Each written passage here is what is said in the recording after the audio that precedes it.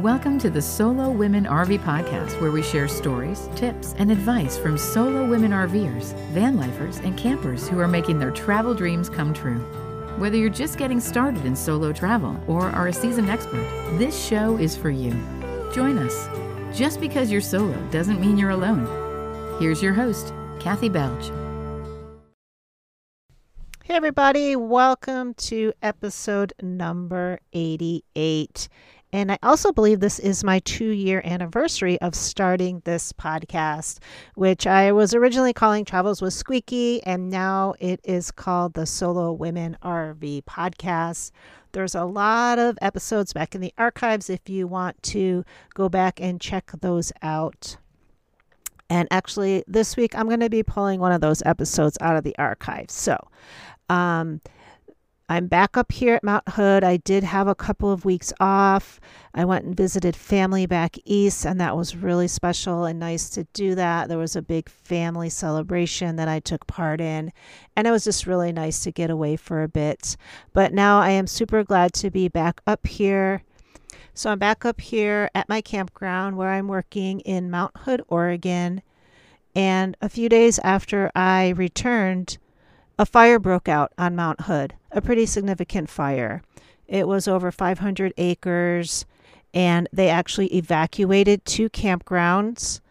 And one of the things that they were doing, the firefighters were dipping the lake that I work at to collect water to put that fire out. So as far as I know, they are getting a handle on that fire, but it is still burning. It's a pretty significant fire, and there's pretty significant fire danger all around us right now. Just as that fire was starting, we at our campground, based on direction from the Mount Hood Area National Forest, put our fire ban in effect, which means that no campfires are allowed up here and basically no open flames unless it has like an on-off switch. So things like propane stoves are allowed, but not campfires or candles or anything like that. So given that it's fire season and everything that's going on, and I actually want to say when that fire started, we could see it from our campground. It was reported to us by a camper, walked down to the lake and could see the smoke just rising, and it looked pretty severe, and it was a little bit scary. The fire did turn out to be about 40 miles from here in an area known as the Boulder Lakes area in Mount Hood, which is also up by the Bonnie Meadow. Bonnie Meadow is an area that I have personally camped in.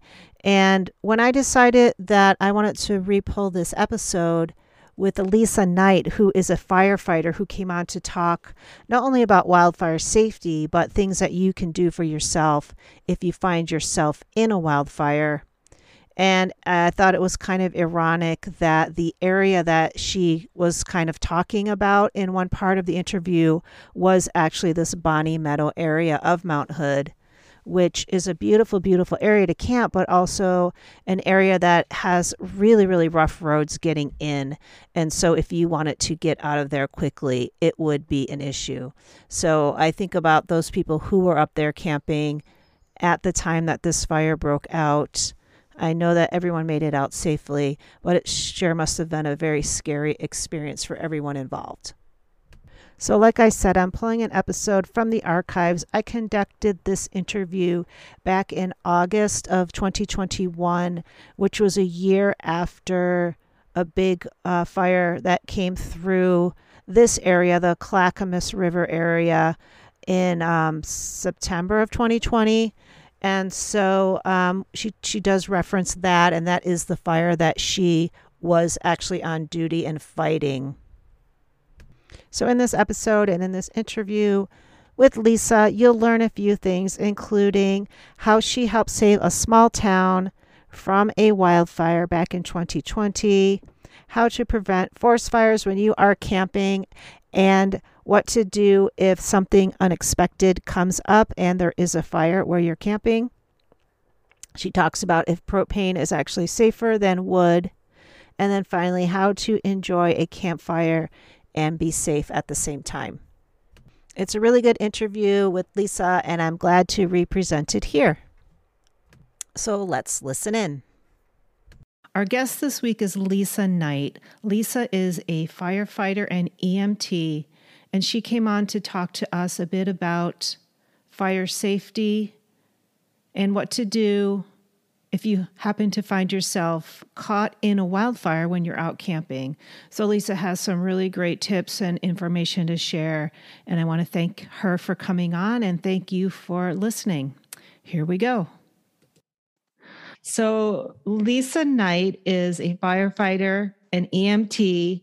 She's also an avid camper, and she's agreed to come on to share with us her knowledge about fire prevention when you're camping, as well as what to do if you find yourself in the unlikely situation where you are camping and there is a wildfire nearby, and what you should do to stay safe. So Lisa, thank you so much for coming on. Yeah. I don't know if you want to introduce anything about yourself that I didn't get to that you want to say. Nope, I'm just a regular old person. Yeah, okay. Just thanks. happen to have a really cool job that I really love and get to travel a lot. And that includes camping. So I know you're a firefighter with Portland, the city of Portland Fire Department, but you also have experience fighting wildfires. Do you want to tell us a little bit about your experience last summer with some of the horrific fires that we had in the state of Oregon?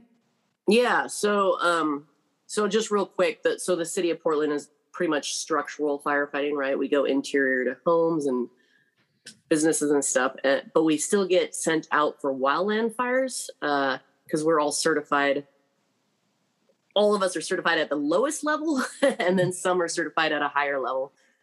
So last year, I think it was end of August, beginning of September, I believe, right? Was the Riverside fire out of Estacada. I was working on my regular shift, and we got sent for mutual aid, which is basically where Clackamas and Estacada fire and everybody out that direction really needed more help. So then they call us up and ask us if we would come and help save the town of Estacada. And so we went out there, and there was a few things that I learned because I don't normally do wildland fires. That wasn't where I came from before I did structural. So they were talking about the plume, basically, that the Riverside and the Beachy fire were going to merge that day that they sent us out. Oh, God. All of us were kind of like, well, okay. We didn't really know that this was a thing, and it creates its own weather system. And they had all this different terminology. And so there were some things that we learned there that when they do combine, when two massive fires combine, they do create their own basic weather system. And it, according to everybody that is a lot smarter than me, it would have been apocalyptic, which sounded pretty terrifying at the time. So we had to hold back for quite a few hours until the system did what it was going to do. And then they let us go out. And so I was in a four-person engine. So our basic engines that we have in the city, we took that with us, and we just went down a couple of the main roads that were still on fire in Estacada, just outside of the city limits. And we just put out as much fire as we could, just spot fires here and there. Wow. Just a lot of brush and trees, shrubs, that kind of stuff. And I think we went through maybe 5 or 6 tanks, which are 500-gallon tanks for our fire engines. And foaming, we use Silvex, which is a type A foam. It's a little bit more environmentally friendly than some of the other stuff. But that was basically all we did I think I was out there for a week. Wow. The last couple of days was kind of more mop up, checking for stumps, because stumps can continue to burn for quite a while. In fact, I think I read an article recently this year that they had found some stumps that were still basically smoldering from last year. Wow. So there's a bunch of interesting things that even myself as a firefighter, I wasn't really aware of. Yeah. So I learned a little bit on that front when it comes to wildland type scenarios for fires. So I just want to back up a second. Did those two fires combine together? I don't think they ever actually merged. They might have at a certain point after, but it was more of a, I'm trying to think of the word, just barely merged. It wasn't that bloom. That one never happened, and I'm not sure why. I think something with our weather shifted and winds shifted and everything else shifted, and it ended up not being a apocalyptic event, which is very thankful. So I can't remember if they actually merged later on after we were done, but they did not merge that night. So or while I was out there. And I want to thank you for going out there. That is actually one of my favorite areas to camp in, that whole Estacada area. And the Clackamas River area. It's still not open. It's still closed this year. There's no camping allowed up there. The roads are all closed still. It's recovering up there. So hopefully it is recovering. So glad you were able to go out there and do that. And thanks for sharing that information that we didn't know about the stumps burning and all that kind of stuff. The other day I was out camping, and when you drive into the forest, they have those signs, right? It says fire danger today is low, moderate, high, or severe. And so what should we as campers going into the woods know about those different ratings? So a lot of the time they just issue red flag warnings nowadays, which I believe is that extreme level, which is basically, it means that the temperatures are high. You have warmer temperatures, low humidity, stronger winds are expected, and they will possibly combine to produce a really bad fire hazard. And that's when you don't want to even joke around with having a campfire or cigarettes. People sometimes who are cigarette smokers will discard it improperly, and that can start a forest fire. And I know it sounds really small and insignificant, just a cigarette butt, but it just needs a little bit. And right now our area is so dry. We just haven't gotten the snowpack or the rainfall like we used to. And the temperatures are hot. And so if it's in that extreme level, definitely don't even think about burning anything. And if you're doing charcoal briquettes for, say, making food, your meals, that's another thing where you really have to be aware of putting all of that out, because in the middle of the night, a little spark could still jump out and catch one little thing on fire. And then the next thing you know, you have a forest fire. So it's really imperative to not use open flame essentially in the forest when it's at that extreme level. And then what's the one below the extreme? Because I can't ever remember. High. So the higher extreme, I would say very much use a lot of caution. If it's that low or moderate, still use some caution, but not quite as much. And I think that would be like when it's winter here and snowy or rain. Yeah. So one of the things that I found interesting, I went camping a couple weeks ago, and propane was not allowed. But this past weekend, that was at a state park. Now I was in the national forest this past week, and propane fire pits were allowed. And so I'm wondering, are propane fire pits really any safer than having a campfire? I think it kind of depends on what you're using it for, right? It's some people use them in a way that is safe and isn't going to start a fire. Yeah. There's the other people that just are a little bit more careless, and maybe it gets knocked over, and that can start a fire as well. So, I mean, when I go camping personally, I just use my jet boil to boil water, and then I do have a little Coleman 2-burner camp stove for the bigger stuff. But I really try hard to make sure that I'm using it properly. Yeah. I don't know how else to put that. Also, state forest or state parks have a totally different bureaucracy than a national forest, right? So they're kind of ran by different agencies. And some are a little bit more conservative in their fire danger outlook than others. So that's another thing to think about. But I think, personally, I think the propane grills or propane, anything that's gas related, as long as you're using it properly, in my opinion, I think you're probably going to be fine. But once again, make sure that you are using it properly. And I always have a fire extinguisher as well nearby.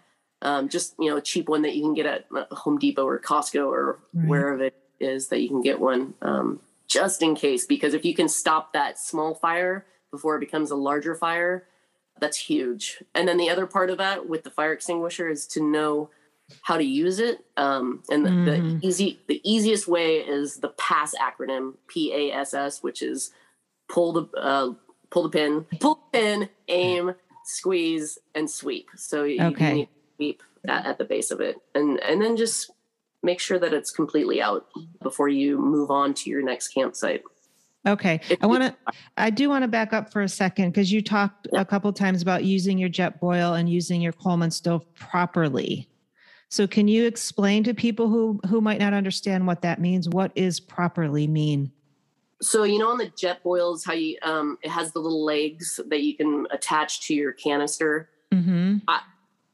I sometimes use those, but only if I'm not, I will make sure that I have a flat surface and I put the base of that canister on it. But if I don't have that good of a flat surface, and say I'm in some forested area where it's just pine needles and stuff, I will use the little legs.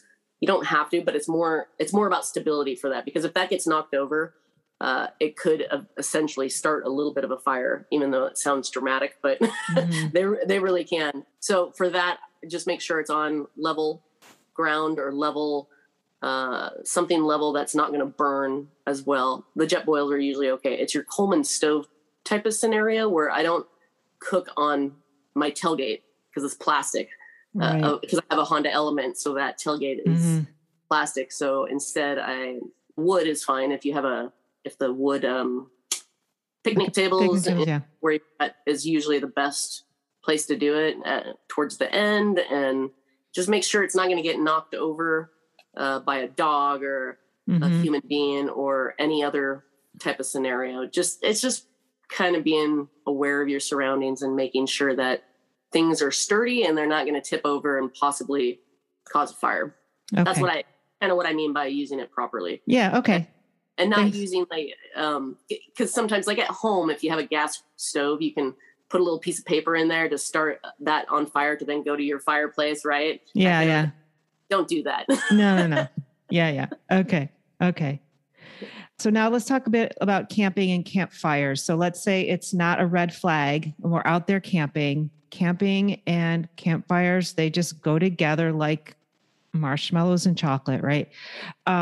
So how can we enjoy a campfire and be safe? So if they're saying that it is allowed, then clearly it's allowed. And just be aware, right? Be aware of your surroundings. Be aware of what you're burning as well. If it's giving off a lot of embers, probably just put it out. Okay. That's like that crackling kind of fire where the things are just flying. Yeah. Okay. I wouldn't do that even if they tell you it's not much fire danger. And I say that because it's still dry underneath everything else. It's still dry. So you may have had a nice little rain overnight and you want to wake up in the morning and have a nice fire. It's totally up to anybody, really. Yeah. And I don't want to tell people to not have campfires because I love campfires myself, but specifically, even if it's at a moderate level, I wouldn't have a fire. But that being said, you can still have it. Make sure you have a fire extinguisher nearby. Make sure you have maybe a bucket of water as well, if you can. And be aware of the wind. If the wind starts to pick up, I'd put it out.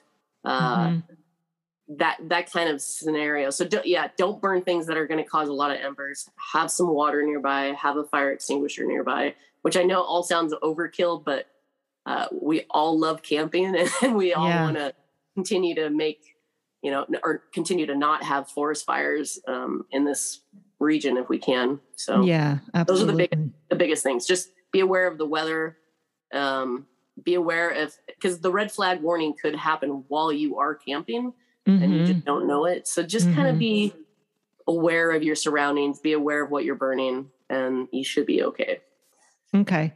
So what about like different fire pits? So I've been camping someplace, it's just like a little stone pit. Sometimes there are these big metal, like can, like a big metal thing that goes all the way into the ground. Are any of those safer than others? I think the ones that are like the metal, it's like a big metal ring, right? Mm-hmm. They are down into the ground quite a bit. So those are usually pretty good. But once again, it's more about the stuff flying out than necessarily the stuff in. Because the other part of that is if you say you have a good fire and it's not throwing embers, it's not super windy out, and then you want to go to bed. So you douse it, you make sure your coals are fairly cold and that you don't see any embers. Why don't you tell us the proper way to extinguish a fire at the end of the night when you're ready to go to bed and put it out? Yeah. So what we tell people for the most part is to really douse it. So douse it with tons of water. If you can, if you don't have a whole lot of water, but say you have a gallon, one of the things that you can do is if you have a little bit of soap, like a dishwashing soap, even a biodegradable type soap, you can kind of sprinkle that around. And what it does is it gets into the coals and the leftover wood a lot better. So it makes it more moist. It penetrates it. Okay. That's the word I'm looking for. Yeah. If you have enough water, just douse it with water. If you don't have a whole lot of water, you can use a little bit of water with some soap. That's why we use foam in the fire service. And basically it is just some basic biodegradable soap is what you can use. And that's just for its penetrating abilities. So do that. And then after a couple minutes, I pick up the coals, if there's larger sizes of coal, to make sure it's cold. Yeah. Okay. Warm. And then if you have a shovel, or even like a trowel, you can kind of go around it and make almost a little slurry of a little bit of water and soap. Just really make sure that it is completely out before you either go to bed or move on for the day. If you're doing it in the morning and you're leaving camp, then also make sure that it's completely out by dousing it. That's the best way that you can do. And if you have a bunch of water, you can also just dunk that charcoal. Say you have a 5-gallon bucket with you for whatever reason, you can dunk that charcoal in there and just let it sit. But the big chunks of it, because sometimes you can't get that completely penetrated with water and or soap. Right. Okay. I don't know if that makes sense. No. Yeah. Thank you. That makes sense. So I'm in a camping Facebook group, and there was quite a bit of controversy a few weeks ago with someone who had asked she's like, it's my first time going camping. I'm looking for suggestions. What should I do? And someone suggested stirring your fire down to coals when you go to bed. And then when you wake up, you'll have a nice fire to cook over in the morning. And as you can imagine, this created quite a bit of controversy. The person defended it by saying, well, I'm on the East Coast and we don't have the same fire dangers out there. And I'm wondering, would you agree with that sentiment? Or do you feel like no matter what climate you're in, you should put your fire out before you go to bed? I am on the conservative side of that in terms of, I do believe you should always put your fire out. They don't have wildfires out that direction, and they do have, a higher humidity maybe, and maybe a better snowpack and maybe better rainfall than what we've had recently in the last few years. But still, I personally wouldn't want to take that chance. Now, if I was on the show alone, and I had to survive out in the wilderness by myself, I would probably. Okay. Right. Yeah. Right. Others, yeah. I don't want to say no. We're not on alone. We have access to matches and Right. Yeah. So you have matches, you have stuff you can start it yourself. I would do that in the morning. Just make a new fire. It's not, the end of the world. Okay. So back to this red flag warning. I know you talked about the red flag warnings and a little bit more like what should we avoid camping in areas when there's a red flag warning? Yes and no. If they're given a red flag warning and you're a pretty seasoned camper and you pay attention to your surroundings and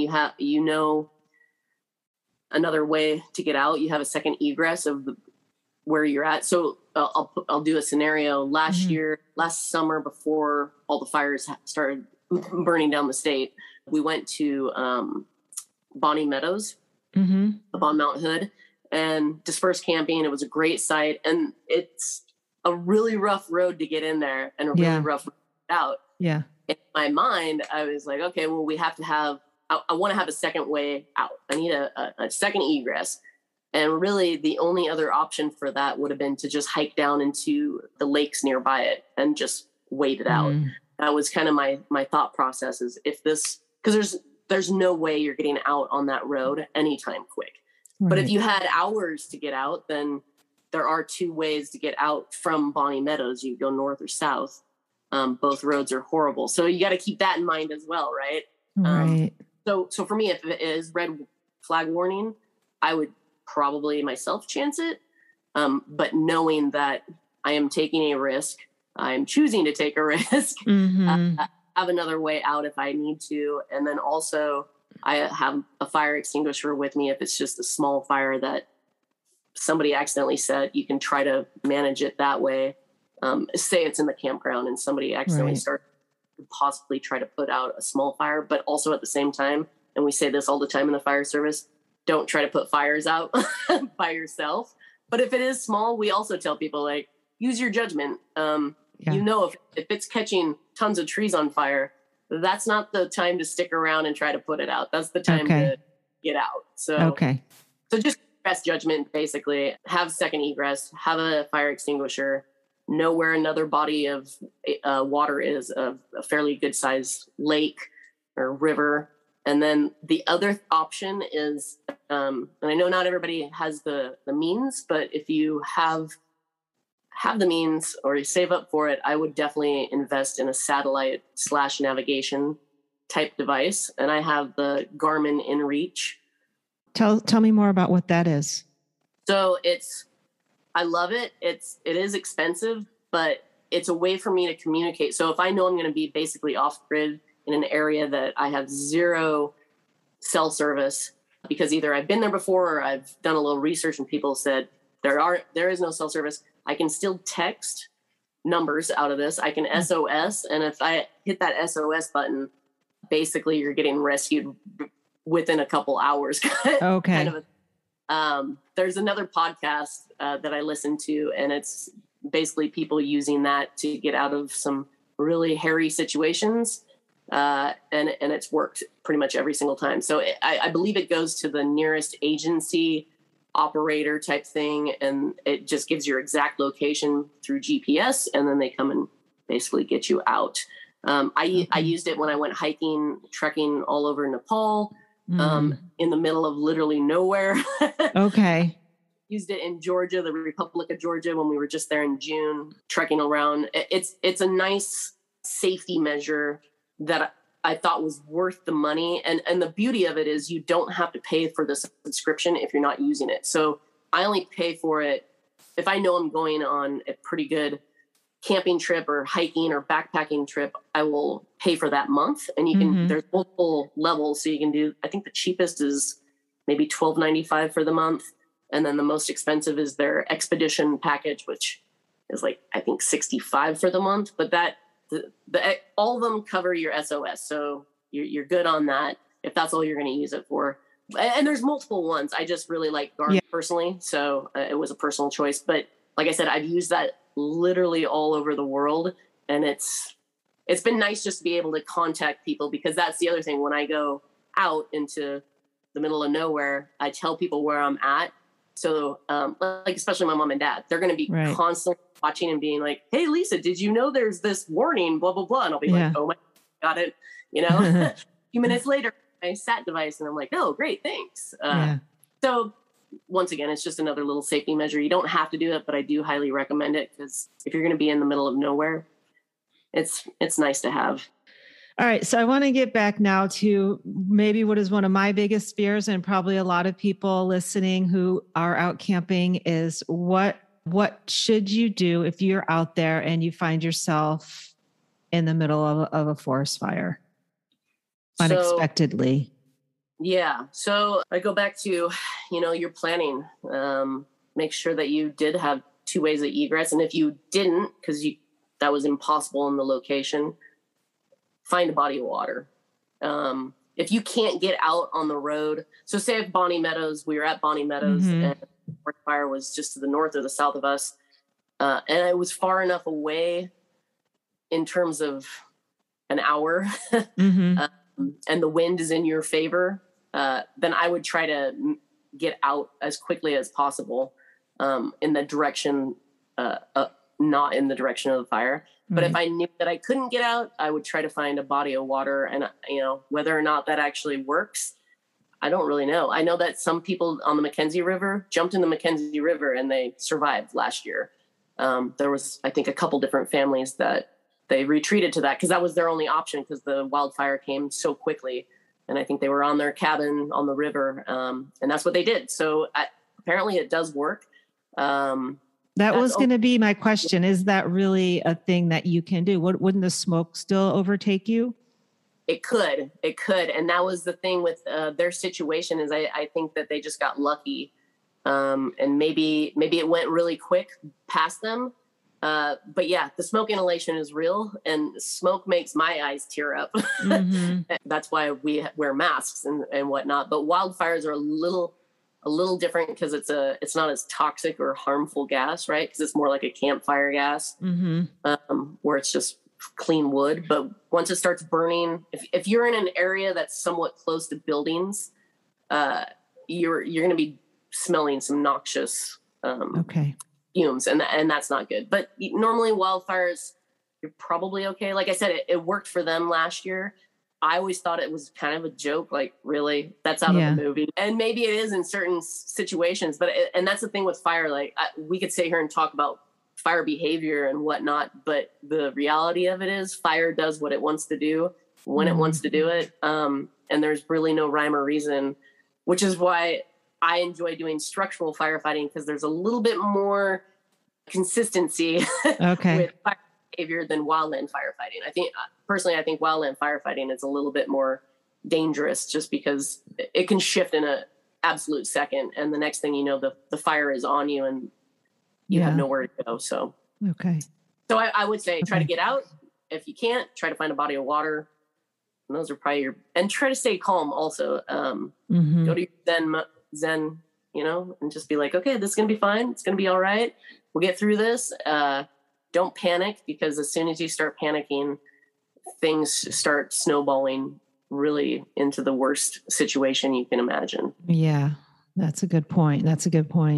So when you talk about the smoke, I know a lot of us still have our N95 masks. I mean, we're going to need them soon again for the whole COVID thing. Are those something that could be helpful if you're in a forest fire? I would definitely put that on, yeah, for sure. Last year, while we were doing the wildland stuff, even though it was just kind of a little smoky and fighting some fire here and there, I still had just my cloth mask on because it was also COVID. But the N95 is hard to do work in. So for a firefighter, I didn't want to do an N95 because it was less breathing. But if you're just kind of sitting in a river or a lake and not doing anything and just out, N95. And I always have a couple on hand in my camping box kit, all that stuff, regardless of where I go. And that was pre-COVID. Wow. Okay. That was just in case. Yeah. Lisa, why don't you tell us what you have in your camping box? I think it'd be really helpful to hear. Like I mentioned before, we have a Honda Element that I absolutely love. And we put a tent off the back of it so that we have 10 by 10 area for the dog, and then we can eat in there to get away from the mosquitoes and whatnot. And then we sleep on a platform that I made inside. So under the platform, I put 6 totes. 2 are very large. One has kitchenware, one has bedding, pillows, comfort items, kind of that type of thing. And then the other 4 are smaller ones, and one's for safety, one's for the dog, one's for dry food, and then the other one is miscellaneous. So basically for my safety. Yeah. What's in your safety? I have, don't judge me. We all want to hear what a firefighter is going to have in her safety kit. Absolutely. So I definitely have a fire extinguisher. Okay.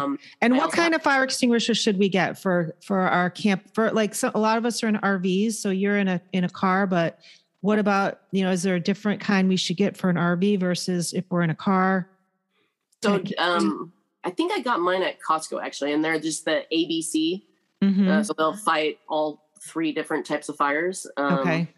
A being more paper type stuff, and B and C are the one's electrical, one's more of chemical off-gassing type things. So just an ABC, I can't remember the size of mine, but it's not the biggest and it's not the smallest. Because like on our fire engine, we carry these massive ones. You don't need to go overkill.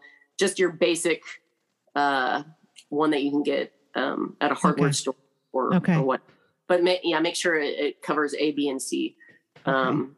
Just on the safe side. Because, say maybe your car tires or your brakes for whatever reason seize up and they start your car on fire, you can kind of put that out with an ABC extinguisher. So definitely one of those. Okay. So I keep that in there. I have a machete in there just in case I have to go through a bunch of brush to get out to go somewhere, right? Or zombies. Yeah. I do have a hatchet as well. I do carry a handgun as well. That's not in there. That's usually on me. I try to be a very responsible gun owner. So I do have that. What else? I have a bunch of paracord in there. I have this tape. I think they call it rescue tape, and it's for vehicles. Basically, like if your water hose from your radiator sprung a leak for whatever reason, you can tape it up with that, and it'll limp you along far enough to get to a shop of some sort. I've got gloves in there, different like leather gloves. I've got gloves for cold weather. So sometimes, like in the summer, I will take some stuff out because it is more designed for cold weather than it is warm weather. Like what's in your first aid kit? Yeah. I have a massive first aid kit. That is one that I bought and then I've just added to it over the year because I am an EMT as well, EMT based. And so like there's a tourniquet in there. There's the stuff to coagulate your blood, tons of different bandages. Okay. Yeah. I mean, yeah. There's actually some pretty decent first aid kits out there on the market, but I also think if you kind of know what you want, you don't need like everything fancy. Right. But I would definitely have a bunch of different type of bandages, some Coban wrap, some tape. Maybe I would definitely include a tourniquet because you just don't know if you fall down and break your leg or whatever, and it's compound fracture, you're going to want to tourniquet it. Okay. I have a basic first aid kit, but I don't think I have a tourniquet in there. Well, if you have a belt, that would probably work. Yeah. I am certified in first aid though. I've definitely done that. I'm one of those weirdos that likes to be prepared for pretty much anything. Right. Everything. Which is why I wanted to have you on here. Absolutely. Yeah. So if it's, while I'm like, the N95s, those are in there. Oh, I have backup batteries for all of my headlamp, my flashlights.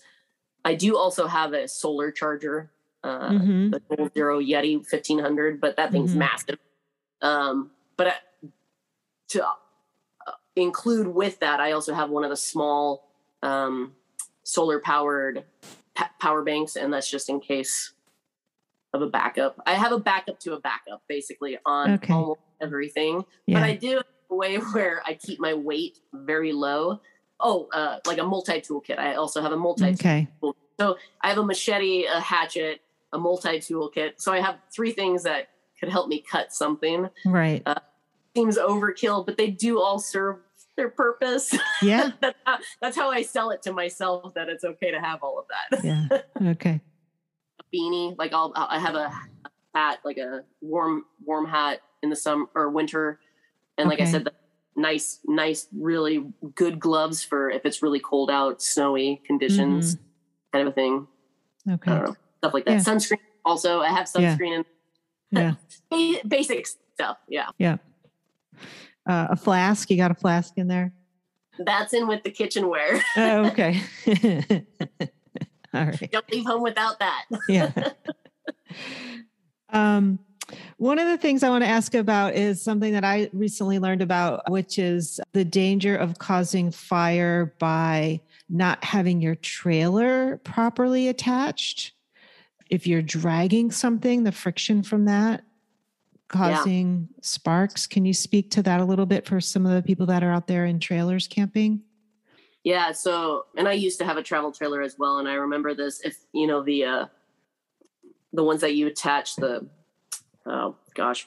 chain, right? If it is dragging on the asphalt or pavement of any kind, it can throw sparks. And those little sparks, if there's enough high grass near where you're driving, it will ignite those sparks, which sounds crazy and like something out of a movie, but it actually is real. So I always made sure that my chains were at least, like, if I could, get them like a few inches off the ground, because there's no need to drag them, and it's pretty easy to do. It's just a quick little change up when you're hooking it up. So yeah. Okay, great. Cool. Thank you. So I want to get back to, if you are in the fire, we talked about the things you should do. If you should find yourself in a fire, is there something you should not do? What should you not do? You shouldn't panic. Okay. That we'll go back to that. That is the biggest thing. Which is going to be hard. I think you find yourself in the middle of a fire to not panic. Yes. And it's way easy for me to say that, for sure, because of my job. Mm-hmm. I run into burning buildings and fires outside.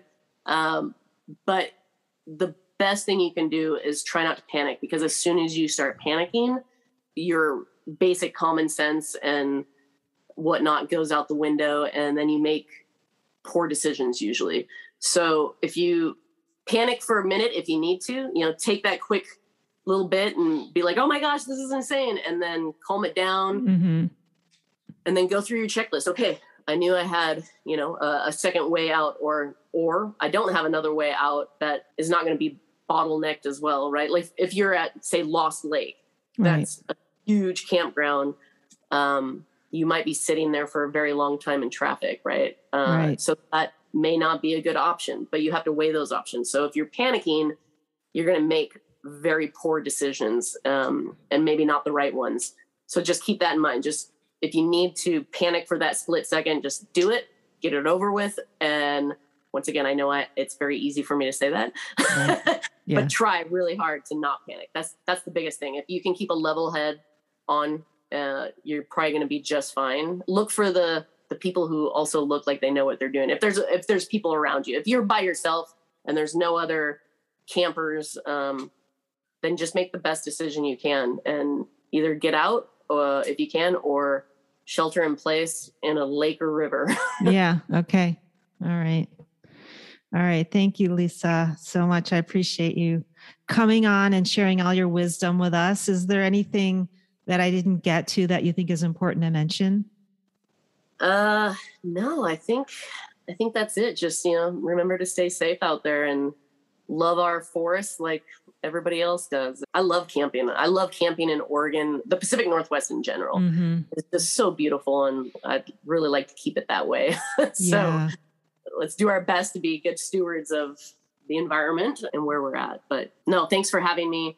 I hope I answered some good questions. Thank you so much. I appreciate it.